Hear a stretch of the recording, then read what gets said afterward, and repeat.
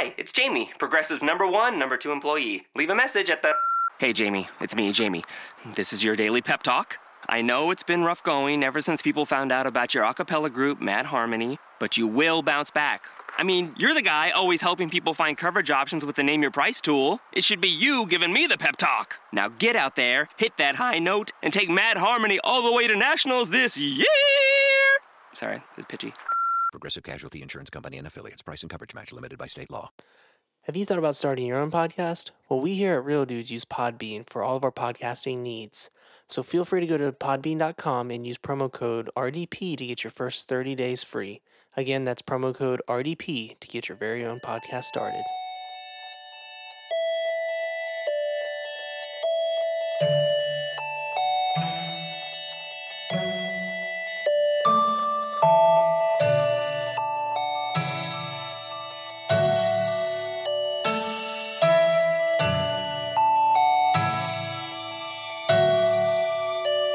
Welcome to another episode of Real Dudes Podcast. I am Kyle, one of your co-hosts, and with me I've got the wonderful and amazing and always enthusiastic Carrington. Hey. And the real-life Stardew Valley, Andrew. Here at present accounted for. Yeah. Fresh out of the field. And so this episode, well, really it's an interview, is real special. We've got with us an awesome guest, and I'll go ahead and introduce him. He is a journalist, a gamer, I guess you'd say a podcaster. He is probably holds the highest score for Kung Fu High Impact for the Kinect, and works with the Game Informer. We have Kyle Hilliard with us. Kyle, hey, how are you doing? It's not going to be confusing with two Kyles, probably. I don't know. We'll see. Yeah, you're probably right about that. Was it Kung Fu High Impact, I think? Yeah, I think it's... Yeah, I think I probably have the high score on that. We can lock that in. Maybe. I don't know. I'll go ahead and give it to you. I mean, it is documented on video. That's true. Yeah, we need to play more of that game, actually. We should super replay it. I'd have to, train for, a week, like a month beforehand to actually do it, though. I mean, you could just cut out all workout altogether and just consider that as your daily workout. It's true. You actually do that, though. You definitely need to, record a montage that shows you training for it.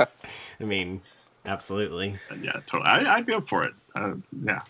Someday, maybe. We'll see. Like Eye of the Tiger or something, one of the classics. So, yeah, man. Super excited to have you on here. Yeah, and I've been so punctual. I've been really good. You sent me a message, and I was like, yeah, let's do it. And then we did it right away, and it's been super, super quick. I tell you what, man, you are, I messaged you this morning, and you're like, let's do it tonight. Yeah, that's right. And by this morning, of course, you mean, gosh, maybe last year? I don't know. Something like that. I'm sorry it has taken me so long to do this. No. I really apologize. No, you're... But I'm here. You're fine, yeah. And, yeah, I mean, it's just a pleasure to have you on here. Want to dig into your head a little bit and talk to you about history of gaming with you and how you got involved with the industry and stuff. And sure. Yeah. Yeah, I mean, yeah, go ahead. Ask me a question, and I'll give you an answer. Probably. Fire away. What is... give me your top 5 favorite games. No, I'm just kidding. That's on the site, actually, because of all our top 300 stuff. Oh, yeah. But did you agree, though? That's the thing. Well, we had our personal ones, too. Okay. Mm-hmm. I no comment on whether I agree with our final list, but it's a good list. There's a lot I agree with it, but it's a list, so of course there are things that I'm like, that's absurd. So maybe before getting into your current job with Game Informer, let's get into earlier Kyle days. Sure. So for you as a gamer, what was your earliest memory playing video games? Yeah, that's a good question, because it is weird. I have a really vague memory of playing Super Mario Brothers at a friend's house on an NES. But it's one of those just misty, weird, was that a dream memories. I remember not understanding that I had to press the button to jump over the gap and just running into the hole a couple of times. But then I have that. But then after that, I think it was my older brother, who's about 3 years older than me. He got a Game Boy for his birthday one year with Tetris and Super Mario Brothers 2, 6 golden coins. So that is kind of like what I consider my starting line, was like taking my brother's Game Boy and playing a lot of 6 golden coins and not really understanding Tetris at first. But once I figured it out, it clicked. Like I'm talking like just like this is like late kindergarten, first grade, I think. Might have been second or third. But so I was pretty young. But those are my sort of early gaming memories for sure. Okay. Not like growing up through your teenage years, were there any games that stood out to you that kind of hold a place in your heart as, you know, your favorite games? Like for me, I know PlayStation, Legend of Dragoon and Legend of Legaia were the first JRPGs that I played, and those games are special to me. Is there anything that's similar to that, you know, that's close to you? For sure. Like I skipped. I never had an NES. We had a Game Boy. Had a Super Nintendo, and I loved Mega Man X. Mega Man X is the one that really sticks to me. That's the one I would play over and over. And Yoshi's Island 2, I actually never really got into the original Super Mario World in a weird way. Okay. And so that, and you know, I really loved those games and I played it a lot. But it wasn't until the 64 era that when I played Ocarina of Time that really made me recognize games as like a new medium of entertainment that I was really excited about. Like I wouldn't be pursuing a career in video games or writing about video games if not for Ocarina of Time, like 100%. Wow. Good choice. So, like, talking about your career with video games, how did you get involved with the industry and journalism, I guess? Yeah, that's tricky. I was kind of on just a business trajectory in college for no reason. I was kind of aimless, and I just picked that because it seemed good. I was working at GameStop at the time. Like, I got a job there like late high school and worked there all through college. I was at GameStop for like 7 years. I was like an assistant manager for a while. And then like kind of late in college, I kind of swapped over to communications. Like I had that moment where like my girlfriend at the time, who this is how this works. She was girlfriend, then she became a fiance, then she became a wife. Okay. But she kind of did that thing, which a lot of people go through, where she was like, "What are you doing? Why are you in business school?" They're like, "Do you care about business at all?" And I had that thing where I was like, "Well, I kind of like writing and sort of like, you know, journalism. I want to write about games." And she kind of sat with me and she's like, "Then switch your major. What are you doing, you idiot?" So and then kind of like late college, that's when I started. I started writing for my college newspaper about video games, and I got an internship at like a local arts paper, like editing video, actually, because that was another thing. I really liked video and editing video and like making sketches with my friends and stuff like that. That was like another weird like avenue I wanted to go down. Like I wrote pilots for TV shows that never came to be and stuff like that. And you know, when I was interning at that art newspaper, that like local arts newspaper, and I basically was like, "Hey, I'm doing this thing for you guys. You know, I'm making videos, but do you mind if I like write some like video game reviews and you guys post them on your site?" And they're like, "Sure, intern, go ahead." So I took advantage of that, and then you know, I was still working. How deep do you guys want me to go into this? Do you want me to go like through the beat by beat history? I feel like I'm talking too much. No. Just keep going as deep as you want. Yeah, it's interesting. Let's go down the rabbit hole. Yeah, right. So I was still working. I was working at GameStop, and just to get through college, like that was my college job. That's what I was paying my rent and stuff like that. And I graduated college, and I got a job at this is Charleston, South Carolina. I worked for like 5 newspapers. I wasn't writing. What I was doing is I was taking the stories that editors had written for the printed newspaper, and I was putting them online. That was like my job, was just copy pasting written news stories onto these like websites for these 5 local small town newspapers. Like they were just kind of getting into having a website, and I was managing their websites. It was kind of a strange job. And it was also not a lot of work, it turns out, to just copy paste things into a website.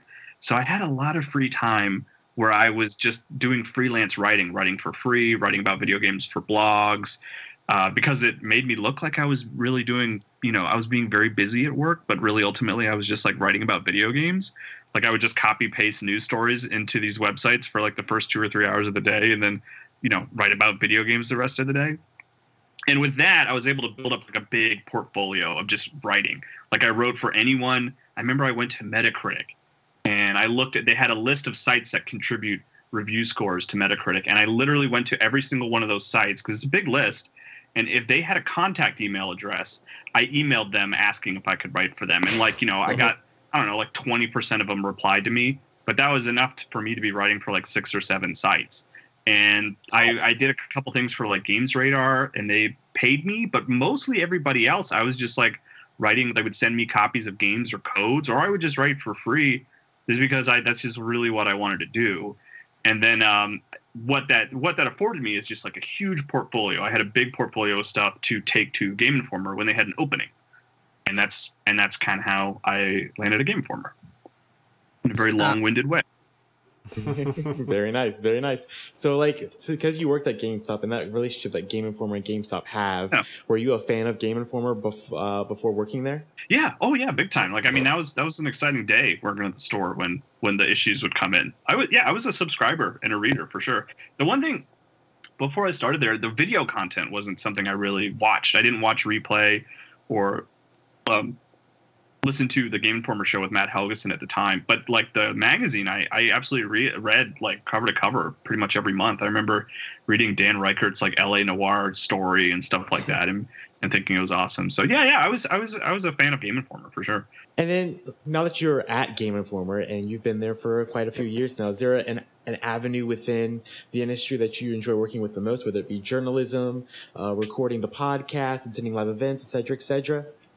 Yeah, that's tough. I mean, like, I kind of love them all equally in different ways. Like, video is a lot of fun. Like, I'm kind of like, I lean more and more into video lately, just because that's, to a certain degree, that's kind of the future of, online content creation. And I want to learn more about it. And I have a little bit of background in editing video and stuff like that. So I enjoy that. But like, it is incredibly satisfying to, go to a studio and write a big story about that and then see that in the magazine. Like that's kind of like the most rewarding, I would say, is even though it's like the most work, it is the most difficult. It's the most time consuming. It's also the one where you like, I really feel like I get the most out of it probably is writing big stories for the printed magazine. Very nice, very nice. So when you do like video stuff, how much input do you have over it as opposed to like someone like Ben Henson or Leo Vader when they do their, since they're the video editors there, like, do you guys are able to work together? And when you guys, when you do your, have your ideas and stuff like that? Yeah, I mean, it depends. Like, it's definitely like their sort of domain, Hanson and Leo for sure. But they're both like super open to trying new things and trying out weird things.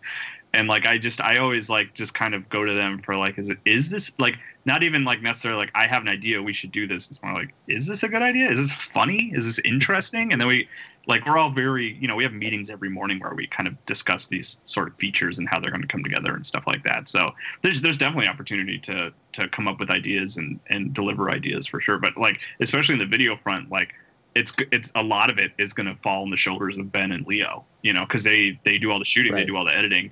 I can help a little bit, but they're still the main guys for that stuff. So there is a certain degree of like, I have this great idea, and they're like, well, here's the amount of work it's going to take me to execute your idea, and we have to be respectful of that, So that's fair. That's fair.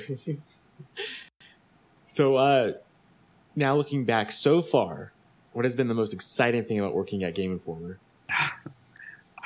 Man, that's tough. Like, it's still like, even like coming up on 6 or 7 years, I still kind of feel like I won like a contest or something. It's like, yeah, go work at Game Informer. But like, I do remember like my first day, I'll always remember like Matt Cotto coming up to me and be like, hey, we had an opportunity to do this interview. I don't know if you want to do it. Do you know who Jordan Mechner is? And I was like, yeah, of course I know who Jordan Mechner is. Like, Prince of Persia, are you kidding me? Yeah, I know who Jordan Mechner is. And Cotto's like, well, yeah, here, you can talk to him if you want. Here, he's going to call you at this time. And I remember just being like flabbergasted. I was like, man, this is day to day here. Like, we're just getting phone calls from like legendary game developers to just chat on the phone with them for a while. So like, I'll always remember that, like, just the chance, because I love Prince of Persia: Sands of Time. Like, I love that game. That's like, that's up there for me for sure. So like, the chance to talk to Mechner for a while was awesome. But as far as like the like long term stuff, like I wrote the cover story for Breath of the Wild, which was awesome. Like a big Zelda fan, so that was I have the poster for the cover like over my desk. Like that was a big deal for me to be able to do that and to talk to Onuma about it and talk to Miyamoto about it a little bit and stuff like that. And then also recently I got a chance to go to Game Freak to visit their studio and talk about the history of Pokemon, which was really awesome because they don't. I think they're kind of opening up their doors a little bit more, but up until that point, which I guess was last year, they really hadn't invited a lot of American journalists to come check out the studio. So to be able to walk around Game Freak, with Junichi Masuda, who's like the producer of Pokemon, as our tour guide, was awesome. It was like super exciting. And then we got to the story that resulted of it was just a history of the whole series was really awesome. I was gonna say that story itself was one of my favorites. It definitely helped me. Thanks, man. Through a time when I was transitioning jobs, and in between jobs, I had to work at a call center for a month, and I had nothing to do but to talk to people and read your guys' magazine, other magazines. But that article itself was it was so good. Well, I'm glad it was helpful for you, man. Like that's great. That's good to hear. It's also good to hear that someone read it. That's always nice. Yeah. We still read from time to time. Yeah. There's always that thing when you put stuff out in print, you're like, people are reading this, right? People are seeing this. Yeah. Okay. Yeah. It seems like for sure. Yeah. Now, when you visited Game Freak, what's one thing you remember like the most? Like maybe there was like a statue, or maybe a picture, or just an office that just stood out to you. Anything that stood out to you visiting that office? Because I'm very curious. Because we're all been Pokemon fans, I'm sure, since we were like kids. Yeah. It's a pretty sterile office. If you read the story, you know they have like really weird meeting rooms. Like those are the strangest things about the office. They have one that's like jungle themed with all kinds of foliage, and they have one that's like decorated to be like a little girl's bedroom. It's like a lot of pink and like a chandelier and stuff. But they don't have a lot of big statues. They did have like a lot of small like figures. They had glass cases like with every Pokemon, and there was a couple funny moments where Masuda was kind of like, I think we have every Pokemon in there. I'm not really sure. There's like 700 of these things now, which I thought was funny. And they also had like a really cool Drill Dozer figure. I love Drill Dozer. And I've never seen a Drill Dozer figure or statue. That game did not become big enough in the United States to kind of merit anything like that. So that was cool. But one of the things I'll always remember from that trip is he was showing us around, and he showed us the studio where he does all the music. Masuda is one of the composers for the game. And they had a keyboard in there, and he sat down at the keyboard and he just kind of started playing. He wasn't really playing anything. He was just kind of pantomiming playing. And he stood up and walked up and he said something in Japanese. And our translator was like, he actually doesn't play keyboard. He was just playing around. Like he did all the music. It was just all like, digital composition. So he's not actually like a keyboard player, but he went in there and pretended for us that he was playing keyboard, which was really awesome. Masuda's awesome. He was really cool. So that was good. So Game Informer has been going on for a long time now, as far as I personally can remember. Recently, I think it was founded. So what is it? 91, I think, is when like the first issue. So I would have been one. Yep. Yep. I was like 6 or something. Yeah, so give or take. So it's been around for a while, and you guys just recently had the 300 celebration at Fulton Brewery. Yeah. How was it for you?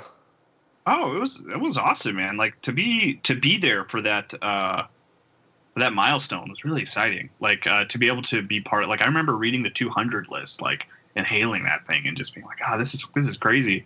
And to be part of the sort of selection and writing process was really awesome. And then also to be able to be there, like, like for the event at Fulton, like where it was cool to have people come out and be like, like it's a good reminder that it's like, this magazine's been around forever, and there's a built-in audience, and it's always super fun to hear Andy McNamara, editor-in-chief, just talk about the history of the magazine, because I forget that he's been doing it forever. Like he's been doing it since I was like a kid, and it's like it's always crazy to remember that, like that he was like reviewing Mega Man X, when I was like sitting in my bedroom, like playing it with my brother, and like it's awesome to get a reminder of that, and that's something that we certainly got during that event for sure. Have you gone back and read Game Informer's review for Mega Man X? No, actually, you know what? I haven't actually, which is really weird. I might haven't be, done that. That'd be I something should have worth looked doing. that up. Yeah, because like we have a big library of every issue, so it would take a little bit of searching. But I should go track that down and see what we gave it. Maybe I remember Reiner probably reviewed it at the time, and if he gave it a bad score. Probably gave it like a 4.5 or something. Yeah. It's not Mega Man. What the heck? That's what Reiner referred. It's pretty accurate. Uh, So yeah, we took a trip from Ohio to Minnesota that weekend for that Oh yeah. little celebration. Did I shake your hands at all? I I can't remember, honestly. I don't think I so. met so many people that day. Yeah, I don't think so. We kind of, Sorry about that. If I didn't. yeah. I would have, just some people look busy and I didn't, Yeah, there's a lot going on. Oh sure, yeah. I mean, in retrospect, it's always easy to be like, oh, you should have come up and said hi. But yeah, I totally get it. Like, there's a million people. It's yeah, for sure. the coolest thing, like, as far as like me being on the other side of the table, is you guys did the live recording. Yeah. That was Yeah. so cool. Just, someone who's listened to the podcast since Helgeson and seeing it recorded live was just such a neat experience for me. To see you guys get up there and heckle each other and just discuss the top 300 games of all time. Yeah, that was super fun. Yeah, I really enjoyed that a lot too. So what was it like for your perspective? That whole, because for us, I mean, it seemed to be like really awesome and fun, but also really crazy. But what was it like from your perspective, from someone who actually works there and like actually seeing and meeting all the fans and having a good time and enjoying a few drinks on the side? I mean, it was great, man. Like it's to almost like repeat myself. Like it was cool to just have a reminder that there's an audience of people who read the magazine and enjoy it, and people who like listen to the podcast and watch our videos and stuff like that. Because we're kind of insulated sometimes, where it's like we read comments and stuff like that, but it's so nice to get real people actually giving us some feedback, and it's always fun to just like talk to fans, and like it's a weird thing when someone knows you and recognizes you and just says like, "Hey, Kyle, what's up?" Yeah. You know how it goes, Kyle. And and it's cool. Like it's just like a nice reminder that's like, oh yeah, like people are reading this stuff and like they are looking at this content that we're making and enjoying it. Hopefully they're not just being polite while they're here and actually enjoying it. But yeah, it was great, man. It was awesome.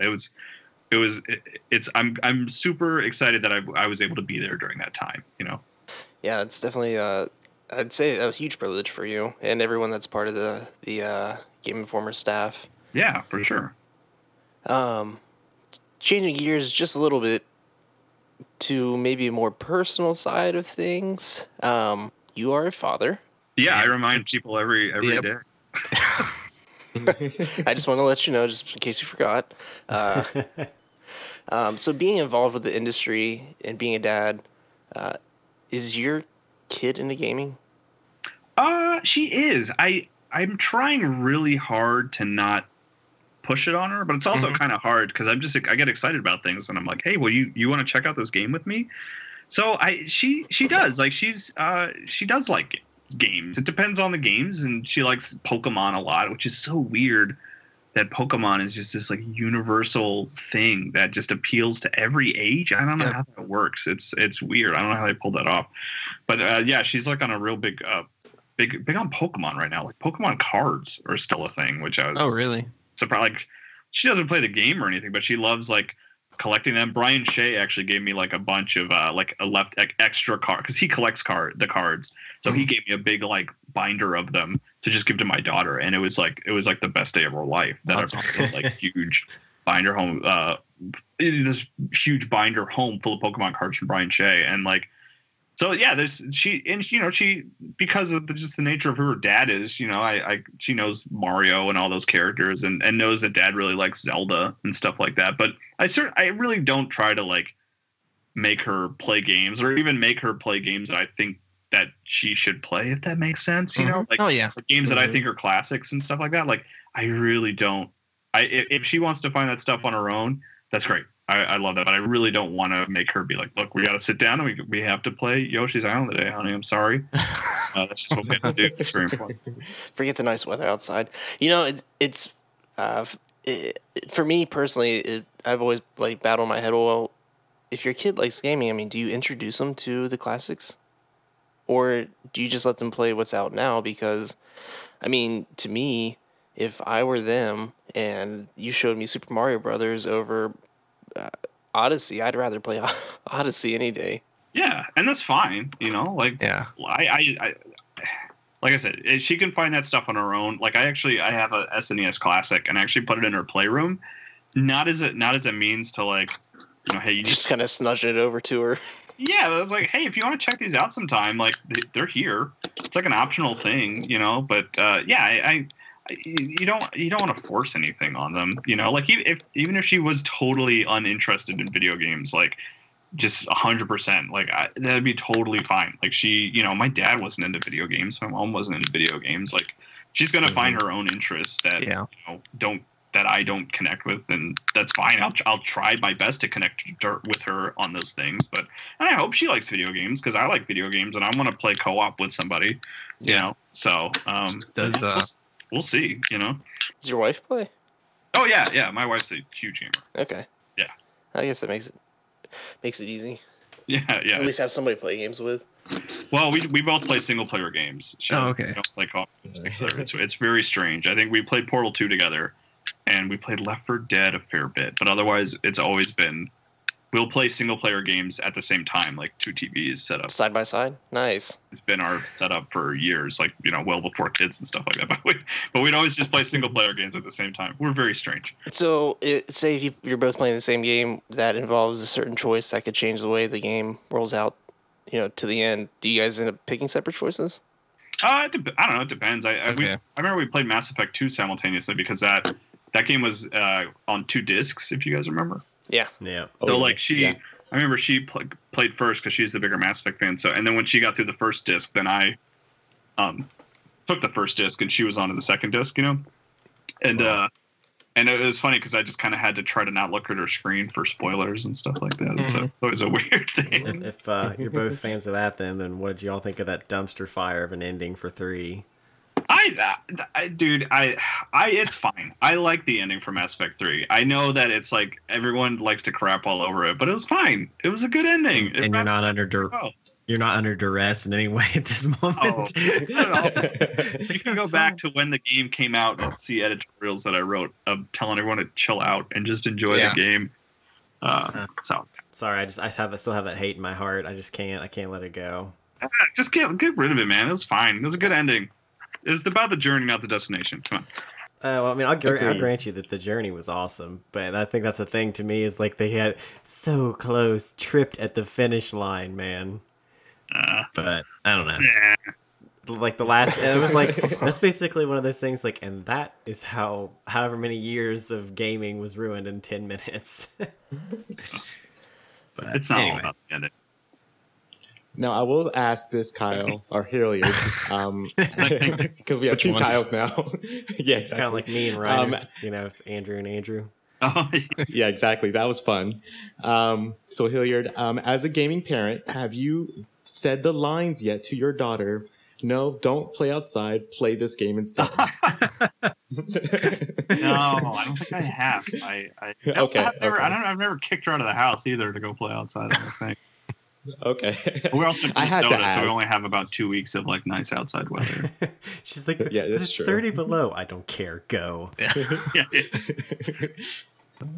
We have a friend of ours who is a gamer and has a kid, and he has said those lines to his kid at least once or twice now. But he's like, she's 6, and he's just like, well, it's time for you to play Pokemon that I got you. Just play it. I wouldn't put it past myself to say those words, but I haven't yet. Okay. So we'll see. Okay. We'll see. Yeah. Fair enough. So I'm going to switch gears a little bit and just kind of go back to the the industry in itself. What is your relationship with other gaming journalists, if you have any at all, outside of Game Informer, such as like IGN and GameSpot and all those other guys? Sure. Yeah. I mean, we're all friendly, like we're all often in the same place covering the same thing. So we all get along, and we have like people who, I have friends at other outlets, who I worked with at Game Informer. Like, I worked with Dan Reicher for a long time, who went on to, he's at Giant Bomb now. And then we even had Mike Mahardy at GameSpot. He was an intern at Game Informer for a while, so I'm good friends with him. And I'm fans of all those people at other outlets. We definitely get along for sure. Like it's hard to treat them as competition, which they are ultimately, but like we all get along and we all like games. So we're all friends, Yeah, that was just something I've always wondered. Yeah. Just from the aspect, because you guys are competition, but you guys don't seem that way. At least either on Twitter, social media and all that stuff. But it was just something I was curious about. No, it's a good question, but I mean, we all, like I said, we're all kind of big video game fans. We all like are passionate enough to like try to pursue these careers and writing about games. So we automatically have that in common. So it's hard to really, like, it's super rare that you find anyone having ill will towards one another, because we all like video games. We all like talking about video games. So you're telling me the day that Dan left Game Informer, you guys didn't become mortal enemies? No, we thought about it. We really thought it didn't happen. So you said you're from South Carolina, correct? Yeah. Mm-hmm. So what was the switch like going from South Carolina to Minnesota as far as the weather is concerned? Oh, well, here's the thing. So I actually was born in Rhode Island, which is a pretty cold state. And I moved to South Carolina when I was like 9. So I'm not like ultimately from South Carolina, but that's where I grew up. I was there since 9 years old, and then like I didn't leave until I got the job at Game Informer.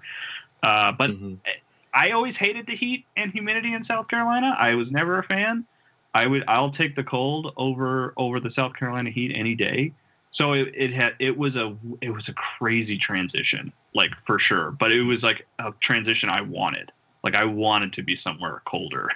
I cannot. I hate the humidity. Like I never got along with the heat at all. So it's tough. It was tough, but like I was happy to do it easily. Nice, very nice. So now that we know you hate the heat and E3's coming up,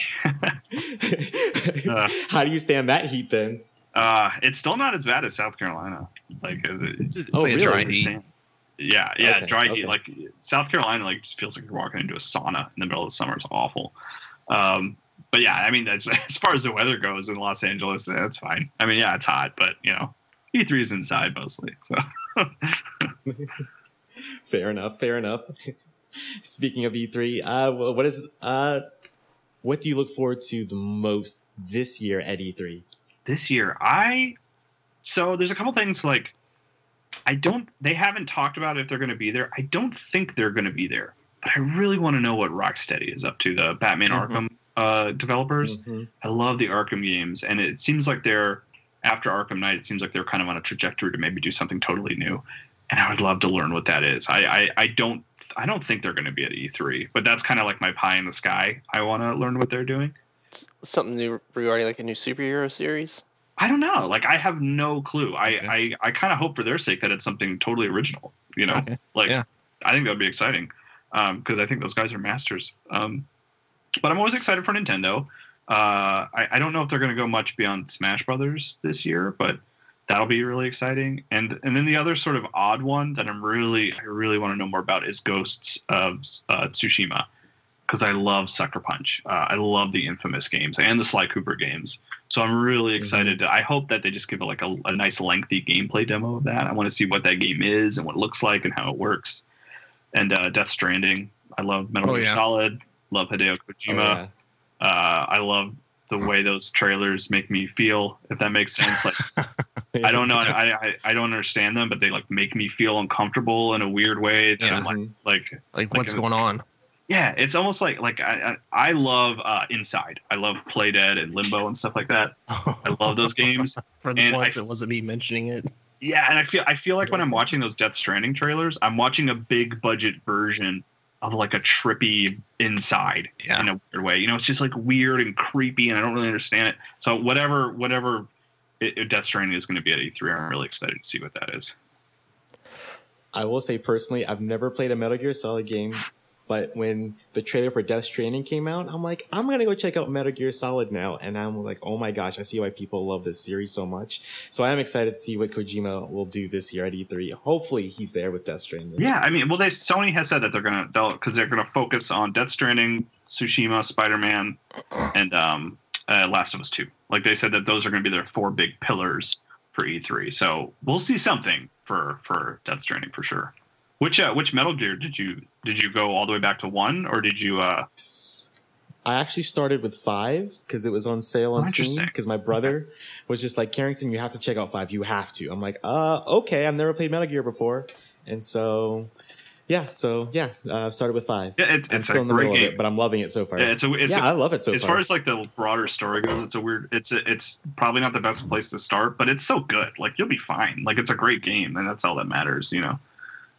Yeah, exactly. Eventually, I'll go back and play, like Twin Snakes and all that stuff. But I started with 5. Yeah, good choice. Thank you. What? Do you? Go ahead. Just say it real quick. What do you think of the chances of Playdead bringing something out this year? So they've had 2 teaser images. Yeah. One they released on Twitter, and then one was at GDC. They gave away postcards like that they're hiring. And on that postcard was like another teaser image. Mm-hmm. I don't expect to see anything from those guys soon. When was Inside was 2016? Yeah, right? I think. Yes. And I think what was the between Limbo and Inside, I think that was like 4 years between the reveal. Maybe I don't think those guys are in a rush. I don't think we're going to see anything at E3. But we'll see. I don't know. Like, do you guys remember the Inside trailer that they showed? It was really ethereal and creepy, and that ended up being like the year that they showed that. I guess it was 2015. That ended up being like a highlight for me, just because I love Limbo so much. Yeah. So I'd like to see like just something in motion. You know what I mean? Like we've seen concept art. Let's kind of see something in motion. But I don't think so. I don't think we're going to see anything this year. I'd love to be wrong. I will happily be wrong about that. But yeah, I don't know. That game was, I think, one of the only games that I've like immediately restarted as soon as I played through it. Oh, it was just so good. I mean, especially separated from it a couple years now, I am confident in saying I think that's one of the best games ever made. Like honestly, like seriously, yeah, so good. It's the game I want to show to people who don't play games. That's what. Play this game. I had a friend that I kept telling him over the last year or so. I said, you need to play it. Just try it once. I'm not going to tell you a single thing about it. Just trust me. He played it, and he texted me that night, and he said he started it again as well, and said it's one of the best games I've ever played. Good. So good. Good. Right. Yeah. I couldn't agree more. Sorry, Carrington. I didn't mean to step in front of you there. Oh, that's okay. Kind of forgot my question now, but that's okay. I got one. Do you expect that there's going to be any announcement about Borderlands 3? I know there's been some conversation about whether or not that's actually going to come out this year, as far as not the game itself, but as far as E3 news. Man, I don't know, man. Like, because there was even that thing, was it 2K announced some kind of big title got delayed, and everyone's speculating that it might be Borderlands 3, and then this sort of, I don't know. I was super confident that it was going to be there like a week ago. I was like, oh yeah, we'll totally see Borderlands 3. But now I'm not so sure. Mm-hmm. You know, I don't know. I'm not a big Borderlands fan. Ooh. my heart. I played the first one. That hurt a little.